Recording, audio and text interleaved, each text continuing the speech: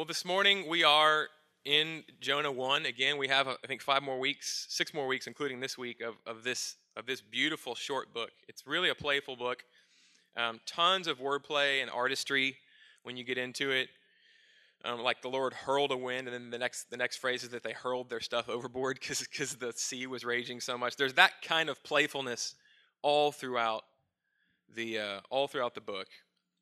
That's what C.S. Lewis, whom I mentioned like every other sermon, would call the kappa element, or the atmosphere of this book is extremely playful, but it's also, as I said last week, it presents a very grave theme.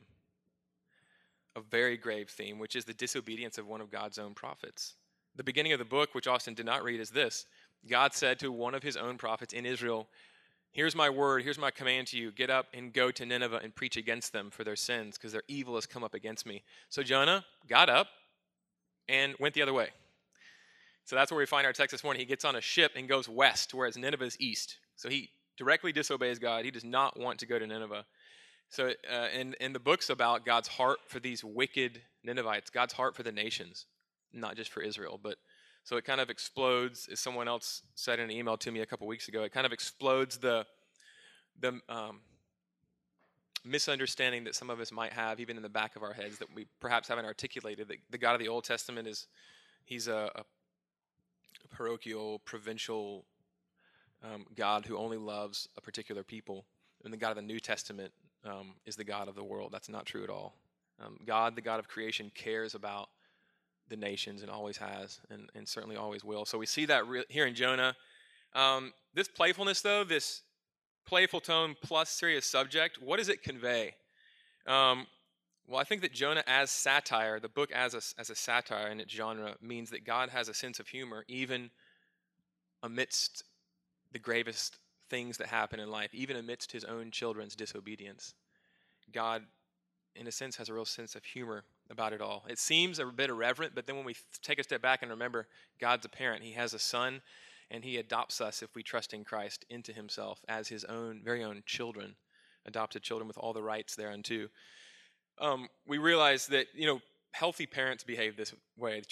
You discipline your kids because it's good for them, but even sometimes as you're disciplining them, like you look at each other and you can't help but laugh. I remember my sister telling us with their first child about, this happens to Robin and to me all the time, but my sister, who's a bit older, has older kids, their first child was in her high chair, and something about a hot dog, and she just had the hot dog wiener, and she was being told to, of course, keep it on her plate, and babies love to throw stuff off and sometimes Suzanne will look at us and go, and sort of dare me, and she'll drop something, and we'll have to discipline her. But Lillian, I think, got the hot dog and kind of did that, and then just went, and just threw it across the room, and Susanna turned and just went, just was laughing, but couldn't show Lillian that she was laughing. So, and then had to spank Lillian or discipline her in some way. And so the idea that we have to learn these serious lessons, but God, even as he's disciplining us, sees how silly, ridiculous, and sinful we're being, but he also sees the humor in it all. So I think just a reminder that he's a loving parent is one of maybe the takeaways of this kappa element, the atmosphere of this book. And that should give us a lot of hope, especially if we feel right now like we're being disciplined by God, that he's a loving parent and he sees the comedy in it all. So this is an unpacking of its playfulness, but what about the artistry? There's incredible artistry in this seemingly really simple book. What does that suggest about this story? Well, it suggests what the plot line does. So God appoints a fish to swallow his disobedient servant and thus save him. And he also commands that fish to vomit, to throw up Jonah onto the shore, thus to save him again and to recommission him. We'll get to that in chapter 3. Then he appoints a worm. Same word is used where he appoints the fish. He also appoints, same word, a worm at the end of the story to eat a plant that he's enjoying the shade of this plant too much. He doesn't care about what happens to Nineveh. He's set himself up on a perch to watch Nineveh burn because he wants God to just rain hail and fire and brimstone over the city. But he really loves this plant, and he gets super upset when it dies. And so God appoints even that worm, just as he appointed the whale, to teach Jonah a lesson. Amidst our free choices, amidst our running from God's word and seeking to escape it in him, God is in complete control. Our disobedience doesn't throw him off. It displeases him, but it doesn't throw him off. He sends a storm, a fish to swallow, and then to vomit up Jonah, a worm to chew the plant that his child is enjoying too much, to teach him a lesson about his own self-centeredness. The literary artistry says this: everything is appointed.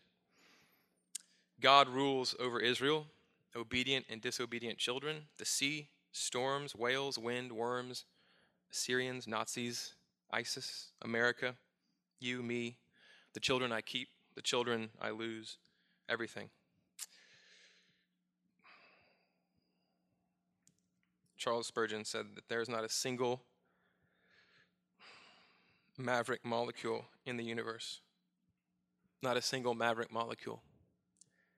Every speck that dances in the sunbeam, every fleck of foam that sprays up against the iron hull of a ship is choreographed by God, by the maker and the sustainer of everything. He rules over it all, and he cares. He cares about his people, and he cares about his enemies. He cares about those who hate him. Thank God, or else none of us would be sitting here. He cares about cows, whom Tim Mackey, a scholar in that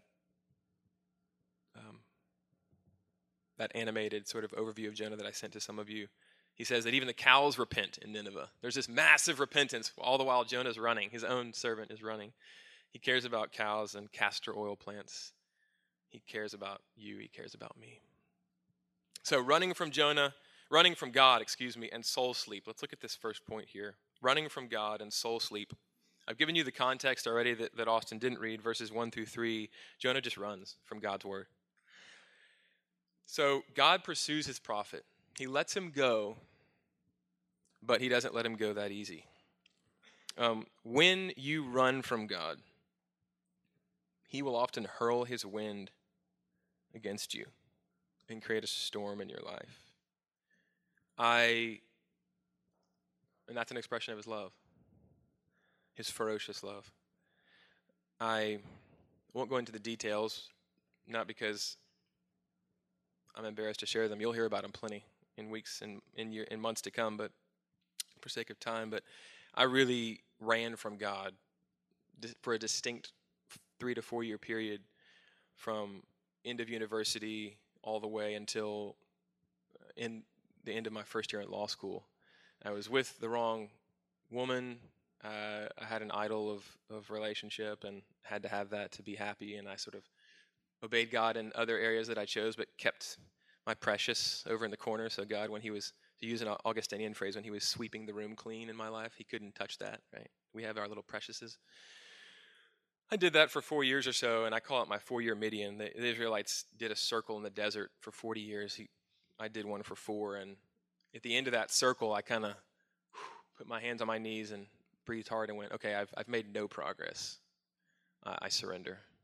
And God in his graciousness was there to lead me on. But that was the storm in my life that he hurled. And I know that even as I speak, it's perhaps coming into your mind and heart. Well, you might have your own storm. Or it might be coming. I pray not. But that's God's love for us, and he lets us go, but not easily. He pursues us. The end of verse 4 says this: the ship threatened to break up. When we run, again, same theme, from God and his word, the ship of our lives threatens to break up. The older I get, the more I see this happen. I've seen it, like I said, a good deal in my life.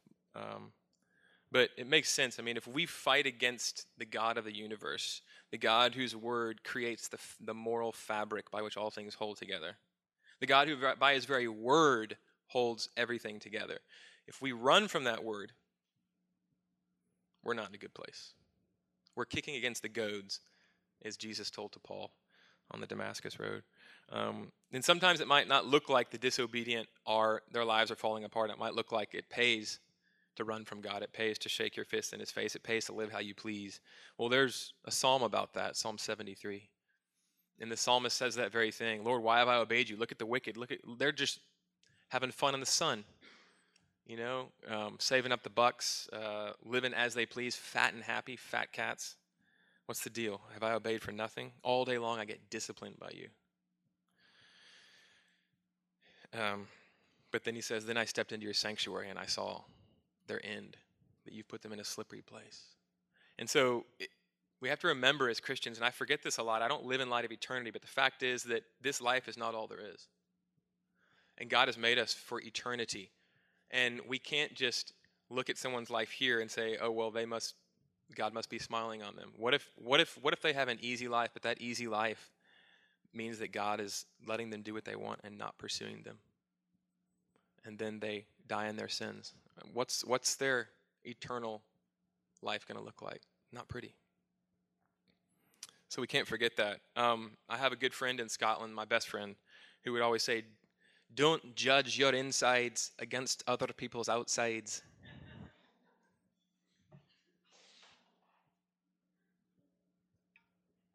And I think that's great, because we tend to do that. We tend to judge other people's appearances and the way that they look. And everyone looks put together. We're all trying to save the appearances, to use an Owen Barfield phrase. He was a friend of C.S. Lewis. We're all trying to save the appearances. But so many of us are dying on the inside. To have peace and contentment with God, to have clear eyes, made clear by the blood of Christ shed for us, kept clear by walking in obedience to his word. Nothing can buy that. So Jonah descends during this raging gale and he falls into a deep sleep, verse 5. This isn't just Jonah taking a hardcore nap. There's a direct connection between Jonah fleeing from God and from his word and falling into a deep sleep. Just sort of turning off the sensors of his life. There's a connection between running from God and soul sleep. Part of me, when I run from God, part of me shuts down, goes into hibernation mode. If I'm his, though alive, part of me freezes and falls into a deep sleep and is not alive, in a sense, acts as though it weren't. And if I'm not in Christ and running from him, even if it doesn't look like I am, but I'm just choosing to live my own way, that's running from God. That's not admitting his authority and his dominion over your life. And the fact that he's come and offered his very son for you. Ignoring that is rebellion. Ignoring that, I think in our culture we think that ignoring God and just kind of doing what I want is not bothersome to him. It's not offensive to him. But if you had given your own son as the only way to save your creation, whose fault it was that everything was screwed up and that they just ignored that even though they knew about it, wouldn't that break your heart? Wouldn't that be offensive to you? And so if you are not in Christ, the Bible says you're not only asleep, you're dead. But so many of us can have parts of ourselves that are asleep because we're running in that part from God. And Paul uses some of this language when he quotes from Isaiah the prophet, when he says, "Awake, O sleeper, and arise from the dead, and Christ will shine on you." And maybe there's a part of your life that you know, even as I'm talking, the Holy Spirit's pushing on a part of your heart, and you know that part is a part that you haven't perhaps fully yielded to God.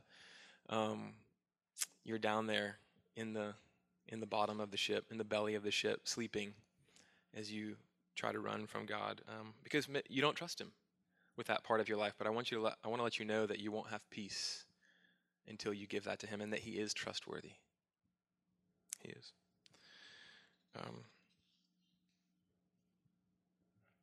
And on the other side of that coin, people, I'm sure many of you have heard of people describe, and you've possibly experienced this with your conversion, perhaps the first time you trusted in Christ and you came alive. Or sometimes our journey in being made more and more like Christ, the theologians call that sanctification. It's part of what God wins for us in Christ all at once. Yeah, that is not something we earn. It's something that won for us at the cross, but that works itself out over time. But sometimes our sanctification at points in our life can seem so extreme that it almost seems like a reawakening, like a new birth. And people will describe either their conversion or their sanctification journey at points as seeing colors, birds in the trees, leaves on trees, hearing the bird song, watching a sunset, looking into someone's eyes as if they're doing it for the first time, like a blind man given sight. They've seen it all along, but the way that people describe this state is as if they're coming awake or coming alive.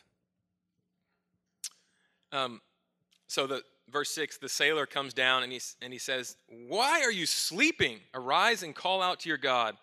These are the same two words that God speaks to Jonah in verse 2. Arise and call out against Nineveh. So it's playful. The literary artistry is really intricate. The lesson here, I think, is that Jonah is running from God's word, but God is speaking through this pagan sailor who doesn't even know him. God does that all the time. He's in control of everything. He's waking Jonah from his slumber. A man who doesn't know God is instructing God's prophet, Jonah, on speaking to God. So God, he speaks, he can speak and does speak in all sorts of different ways, and to be attuned to that. And sometimes God just decides to wake us up. And because we are all born dead in our sins and trespasses, he has to at some point, or else we would just stay dead. So he says, wake up, pray to your God if you have one, and maybe we can figure out why this storm is happening. And they roll dice, which I don't have time to go into it, but it was an ancient Near Eastern way. The Israelites did it too, and it's actually sanctioned in Scripture. The last time it's done is to choose an apostle who will replace Judas Iscariot, who betrayed Jesus and hanged himself. It's the last time it's done in the Scriptures in Acts chapter 1. But they roll the dice to see what's up, who the dice going to fall on, what are they going to tell us about why we're in this pickle. And there's actually a proverb, Proverb 16, I think it's 33, that says the die are cast, but every decision of the die, every roll, I can cast the die with my own hand, but every roll of the die is determined by God. You see. So the die fall on Jonah, and they say, okay, what's up? What's the gig? Who do you worship? What's the deal here? Are you? And the proverbial ball's on the tee, as it were. All Jonah has to do is swing to preach the gospel, as it were, to preach the living and true God to these people. And he does. Verse 9, he tells them something that they probably don't want to hear. It's a really sobering verse. Even as Austin read it, I just felt like the boom was lowering. He said, the Lord God of heaven I fear, who made the sea and the dry land. Everything. He created everything. And they just go. So in this milieu, they would worship deities that had their, as they thought, had their domain in various parts of perhaps where they were, the God of the hills, the God of this part of the land, the God of the ocean, of this section of the ocean, the God of trees. But Jonah says, I worship the God that made everything, the one God, and made the sea that's raging right now. And it's just this serious comic moment where you can see them just going, you idiot, what? Why did you get on this boat? It raises the question, it's just dumb. Again, like I said last week, to flee from the God that made the ocean on the ocean is dumb. It's not smart. Jonah puts himself in a precarious place knowingly, but when we flee from God, we do that. And the question it raises for me is, isn't all of our running from God just as dumb? Because we know that he's in control of every single fleck of foam. He's named every star. He spoke and created all things. He controls our very hearts and the die that are cast. It's dumb. It just kind of puts in stark relief how my rebellion against God is not only futile, it's stupid. Why do we run from his presence? We can't. Psalm 139, David says, where can I flee from your presence? If I go to hell to get away from you, behold, you're there. If I dwell in the uttermost part of the sea, there your right hand lays hold of me. Well, Jonah had read his songbook, the Psalms, and he knew this, but still he fled. Sin makes you stupid. Paul says in Romans 1:21 and 22, for although they knew God, they did not honor him as God or give thanks to him, but they became futile in their thinking, and their foolish hearts were darkened. Claiming to be wise, they became fools. So theologians call this the noetic effects of sin. Sin, we think in our Enlightenment, post-Enlightenment culture that our minds can sort of stay exempt from sin. We're still thinking beings regardless of how we live. But that's not scriptural. The scriptures say, no, God is in control of all things, and as we run from him and as sin takes over our lives, it darkens every part of who we are, including our understanding. the fact is that we all do what Jonah does here. He's the whipping boy, and I love that we have a book that shows how disobedient he was. It just reinforces the truthfulness of the scriptures. They don't hold up. It doesn't hold up God's prophets as perfect. I mean, we have a whole book about how imperfect God's prophet was and how hateful and how uncaring toward the nations. But then through that, how loving and compassionate and ferociously persistent God is. So we all do what Jonah does here. We disobey God and we run from him while believing that he is both all-powerful, all-knowing, and present everywhere at once, omnipresent. So this is just not smart, but we do it. So that's that. Let's look at rebellious Jonah and the repentant pagans. Rebellious Jonah and the repentant pagans. So clearly Jonah, in telling them who he worships and what he has done, because he's already told them, hey, I'm running from this God. He scares the pants off these guys. The text literally says the men feared with a great fear. I don't think that's conveyed in the ESV, if I remember. This same word, great, is used twice already in this book. Nineveh is a great city, and God hurled a great storm on the boat. And then it says again, these men feared with a great fear. The word great recalls its first use, Nineveh. And the fear of these sailors also maybe makes us cast forward and say, well, maybe Ninevites will react in the same way. Maybe as these men fear God and hear his word through Jonah and essentially worship him after they toss Jonah into the drink, so might the Ninevites if you would just go, Jonah. And in fact, that's how the book is set up. Chapter 1 and chapter 3, where the Ninevites actually repent once Jonah gets there, is recommissioned and goes and preaches, mirror each other, literally. So that's one of the things that we're supposed to be thinking in this chapter. But I just love this scene where they basically grab Jonah by the proverbial lapels and pull him across the table and say, "You've done what?" I can't help but think of both Dumb and Dumber and Tommy Boy, which kind of tells you sort of my dating as a human being and when I was a juvenile delinquent watching these movies. But that bit in Tommy Boy where,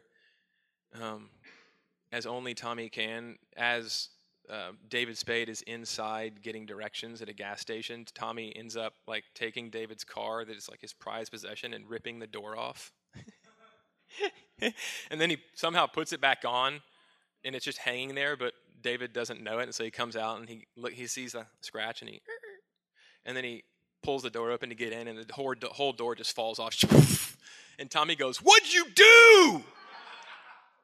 I feel like that flashes through my head. Shows you how pious I am. In Dumb and Dumber, when toward the end of the movie, I think Jim Carrey grabs Harry, Lloyd Christmas grabs Harry, and he's like, "Do you realize what you've done?" And then he takes off in that run. But I feel like that, again, that's the humor that is struck in this incredibly serious situation. Such tongue-in-cheek humor. And yet something very serious is about to happen, right? Jonah says, "Look, I have the problem solver. Just chuck me in the sea." Now, at first blush, it seems when Jonah says, "Throw me in and all will be well, your lives will be saved, my life for yours," it seems like substitutionary atonement. It seems like a really selfless thing to do. But Tim Mackey, I mentioned him earlier, makes the observation that although it appears that Jonah is being heroic here, kill me and save yourselves, he may be, I stress may, be acting selfishly in the larger context of the book, where what Jonah has done and where the commission he's been given and what he's fleeing from, right? He will have gotten out of his commission, so he thinks. If I get thrown, never elsewhere in the scriptures, when it's never a positive thing for something to swallow you up in the Hebrew Bible. Never. The land, the sea, especially the sea, which was a world of unknown and danger and peril and judgment even. I mean, what did the Israelites pass through when they passed from slavery to freedom? But a sea, but they walked through it on dry land. So to get tossed in the sea, to get eaten by a fish, all signs of judgment. Not good. And they mean death. They mean certain death. We know what happens, but forget that. At this point, in Jonah's world, he's going, I've got a plan to continue to get out of this commission, which I'm running from, to go preach to the Ninevites. So throw me in. So he's continuing to rebel, I think, and to get away from God's commission. But God is relentless. And through what would almost always mean certain death, saves his prophet. Saves his prophet by having him swallowed by the sea in a raging storm, the open sea. The shore is nowhere in sight. And then swallowed by a fish. Again, all signs of judgment. But he uses these means of death to save his man. And then recommissions him with the same word. Gives him another shot in chapter 3, which we'll get to. But just thinking for a moment on Jonah's selfishness, if indeed he is here being selfish, and I think that there are lots of reasons to think that he is. It seems unthinkable that he should be so selfish, but the more I think about it and try to compare my own situation, the more I think maybe it's not unthinkable. How much of my life have I lived with this mentality? Follow me here. I'm not afraid to die because I'm secure in the love of God. I am his own in Jesus Christ who died for me. So far, so good. But how often have I passed up opportunities to share that security and love in Christ with those I am certain are dead in their sins and perishing? And the worst part is, stay with me, I don't even hate these people that I pass by. I don't even hate these people like Jonah had very good reason to hate the Assyrians, as we talked about last week, who would in 60 years come and wipe his people out, who were a ferocious military, fierce, evil. That's what God says in the first 2 verses. This is an evil people, and their evil has arisen to me, and I care about it, so I want you to go preach against them so they'll turn. He doesn't say all that, but they're an evil people. Jonah has very good reason to hate these people. I don't have reason to hate really anyone that is around me right now, that I come into contact with. I just don't care. I'm no better than Jonah, and I have good reason to think that I'm far worse. Again, Jonah had good reason for hating his enemies, the Ninevites, that God called him to go preach to. They were a hateful, horrible people. I don't have reason for hating anyone. But in not proclaiming the only way of salvation to them, a way that I know and love, I am effectively hating people every day. There's a scene, again, I'm trying to, as I hope you can tell, I'm trying to sort of contrast this very serious points with a bit of humor, just like the book does. But there's a scene in Seinfeld, which I wouldn't call myself a devotee, but I sure watched my fair share of Seinfelds back in the day. There's a Seinfeld episode where Elaine is dating a guy. He's the hockey guy that paints his face. He's like, Devils! He's the super fan, and he freaks people out and like runs through the street screaming at cabs. And has this real deep stentorian voice. And there's this ongoing thing about he's a Christian, and he doesn't ever really make an effort to share Christ with Elaine throughout the whole episode or series of episodes. And then at one point, there's this comic, heartbreaking, incisive, very Larry David-esque comment at the end where Elaine says, hang on, wait a minute, stop. So you're telling me that you believe that I'm going to hell if things don't change? He's like, yeah. He just very dispassionately, yeah, that's right. And it lands on her, and she's like, how can you not do everything possible within your capacity to bring me to Christ, to make sure that I'm a Christian, that I come to Christ? Tell me about it. With every breath, with every bit of who you are, how are you not, if you love me, if you care about me, if you're my boyfriend, and perhaps you have other ambitions to take me, how are you, and they kind of leave it there. And it really hit home with me. And I think that's something of what I see in myself when I read this book. So these pagans, verses 13 and 14, they're much better than Jonah. That's one of the points that the text makes, is that they are better people. They're acting far better than Jonah is acting. They care more about human life. They are desperate.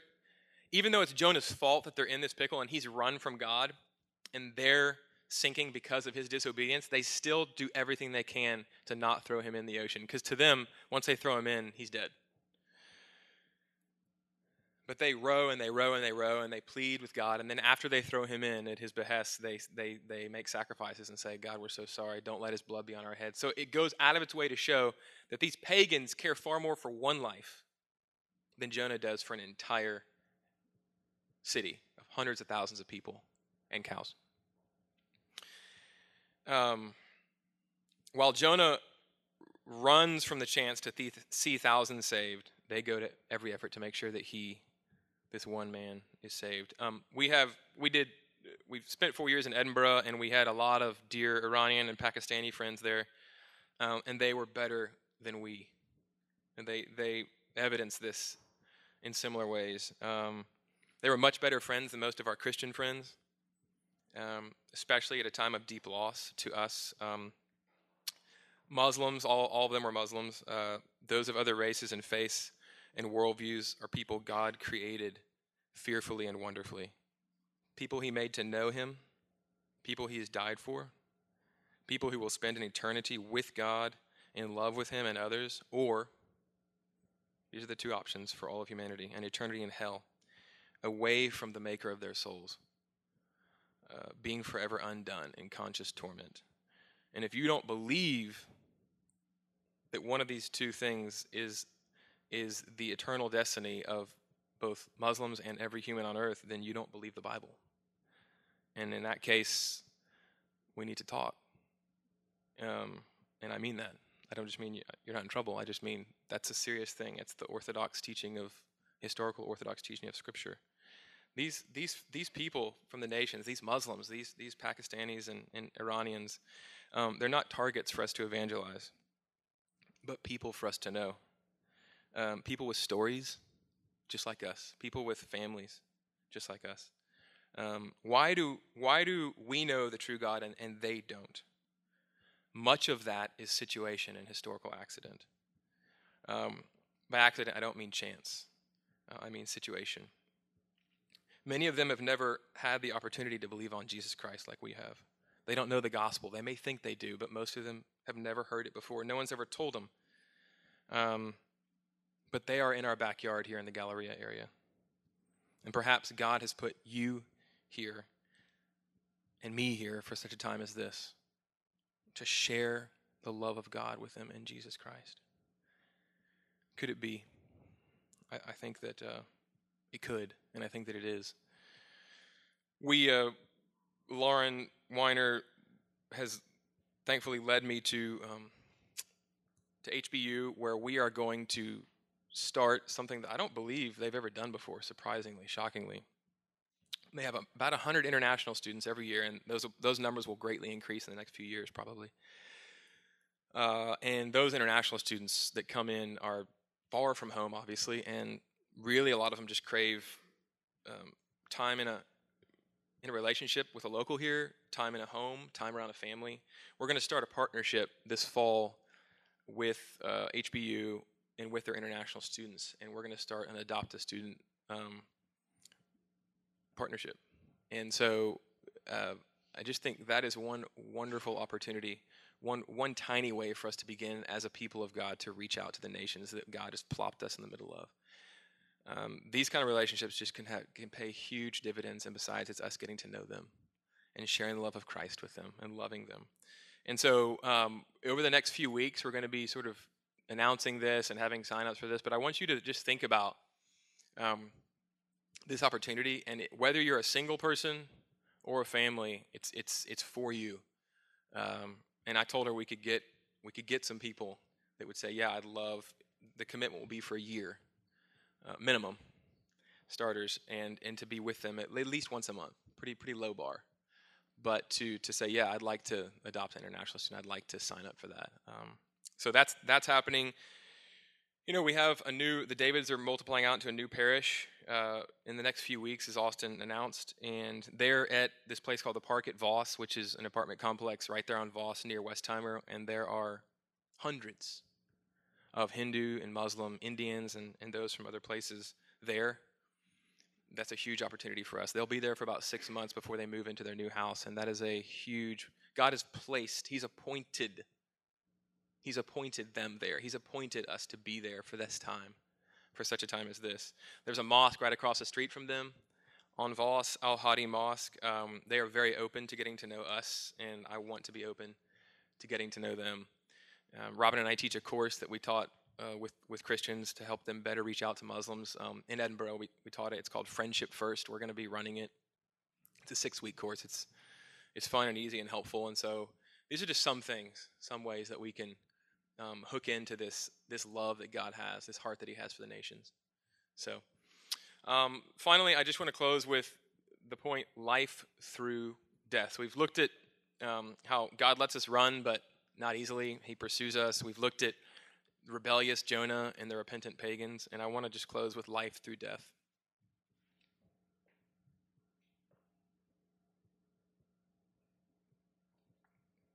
Again, as I said earlier, the very place that Jonah should have found death, in the sea, swallowed by the sea and by a fish, he found life.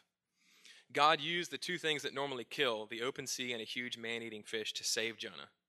God uses even death to bring life. Imagine that. He makes of death a garden. How does He do it? How does God take the things in our life that ought to mean death for us and turn them into life? Because He sent someone, a man, a child, who grew to be a man, about 750 years later, who would deserve life and get death instead. Jesus, His Son. He deserves life, and He got death for us in our place so that we could deserve death and get life, His life. There's an episode in the life of Christ, an account that's given of something that happened to Him it really mirrors this account here of Jonah in our text. It's in all the synoptic gospels, so that's Matthew, Mark, and Luke. But if we look at, you don't have to turn there, but Mark 4, starting in verse 35, just blipping through the similarities in this story. Most of you are going to be familiar with this story, but this account. Jesus, He's been ministering, He's been preaching the gospel of the kingdom of God, and He gets onto a boat with His disciples, many of whom were fishermen, very familiar with the sea. He gets on a boat, and He goes to sleep. He falls into a deep sleep in the stern of the boat on a pillow, Mark tells us, little historical detail. And then a storm whips up on the Sea of Galilee, and it's raging, such that these sailors, these fishermen who are very comfortable on the water, are fearful for their lives. They think they're going to be submerged and swallowed. And so one of them comes down, just like the pagan sailor did with Jonah, and says, "Are you crazy? Get up, we're going to die. Don't you care?" And what happens? In both accounts, both in Jonah's account and in the account of Jesus here, the sea is stilled. In Jonah's case, it's because Jonah's chucked in.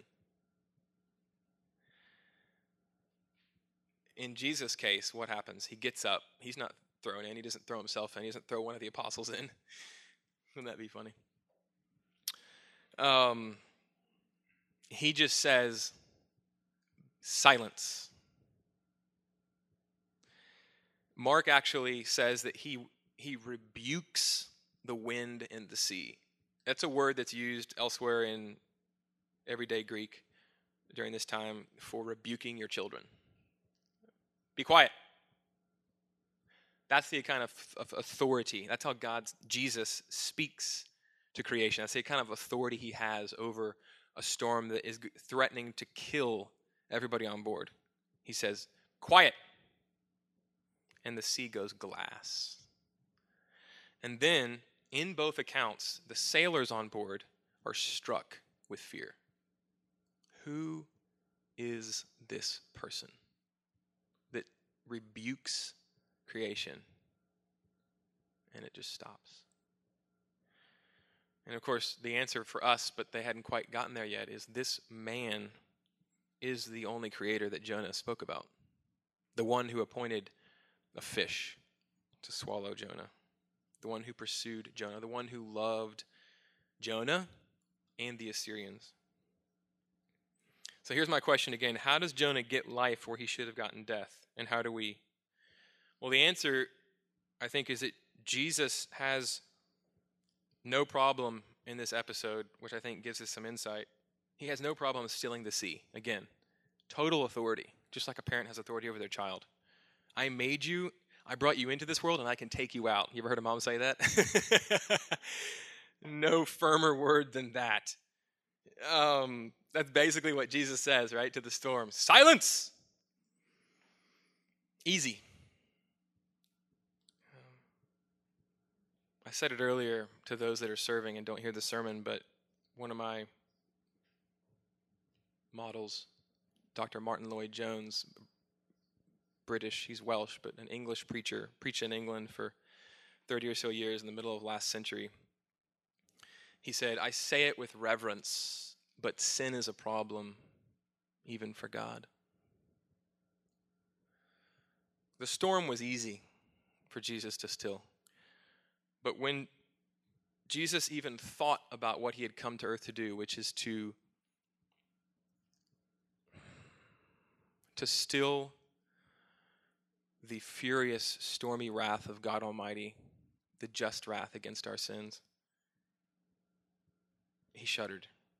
In Luke 12, in Jesus just thinking about that coming storm that he's going to toss himself into, he says, I have a baptism to be baptized with, and how great is my distress until it is accomplished.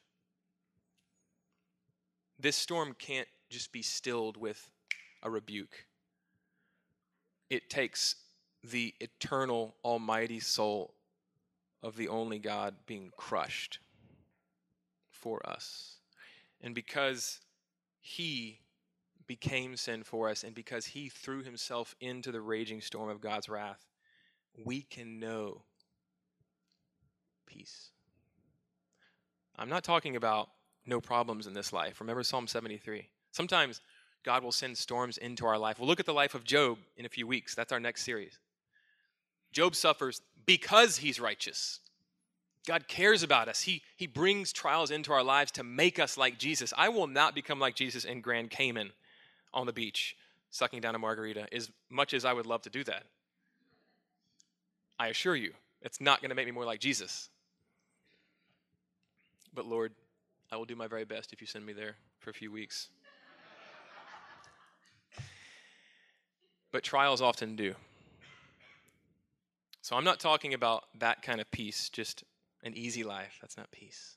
I'm talking about peace, real peace with God, being brought back into a soul-satisfying relationship where there's nothing between you and him. It's all the wrath has been taken care of by the go-between, our Savior, Jesus Christ. There's no more guilt. It's all taken care of. There's only remorse for sin, repentance, and a Savior who is ready to forgive because he's already done the work necessary for us. And he stands waiting to hear us pray, interceding for us, ruling for us. And we rule with him because of what he's done. Jesus' last words, among his last words on the cross, were not, my God, why have you forsaken me? But what? It is finished. There's nothing left for us to do once we have looked to Christ. There's nothing for us left but grace and peace and a smiling face of God the Father. And it is a hard-won peace. Let's not forget that. Jesus risked all to pay the price that God required for you. And he was glad to do it. And there was a smile on his face when he did it, or in his heart anyway. He was thinking of you on that cross. Will we not be willing to risk something for him so that others might know him in the same way? It's my prayer that Sojourn Galleria would be known around Houston as the church that loves the nations like God does, that sacrifices much to see them reached for Christ with his astounding love. Can we make that our prayer and our ambition in our work? You know, the nations aren't going to be here forever in this slice of town, but they are right now, more perhaps than any other place, not only in the world now, but in history. The nations, just south of us, just just south of us, just this side of us. They won't be here forever, and we won't be here forever. But they're here now, and we're here now. And God has planted us here, as Austin said earlier. He's planted us here for such a time as this.